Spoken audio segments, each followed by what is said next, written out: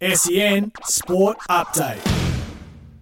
This is the SEN Sports Update thanks to Car Sales. Unique insights and exclusive perks with car sales for owners. We'll start with the NRL this morning, where they confirmed yesterday that the preliminary final, which will feature the Melbourne Storm, will now take place earlier than originally scheduled. It was going to be a Saturday night encounter at Suncorp Stadium, but it is now going to be at a afternoon or late afternoon, early evening fixture, 4 o'clock Australian Eastern Standard Time. That preliminary final will be to allow the AFL Grand Final some clear space, particularly with the Melbourne Storm playing a part of that.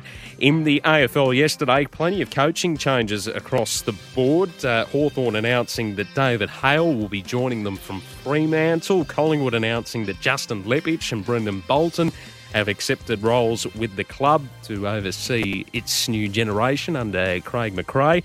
The West Coast Eagles, they announced that Matthew Knights will be joining their coaching committee after a period of time with the Cats. Jared Schofield also to form part of a new look coaching lineup under Adam Simpson.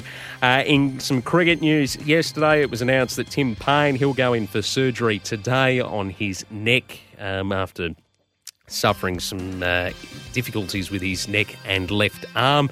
It is expected that he'll resume physical activity by the end of September, and then he'll be in full training come October and ready for the opening Ashes test.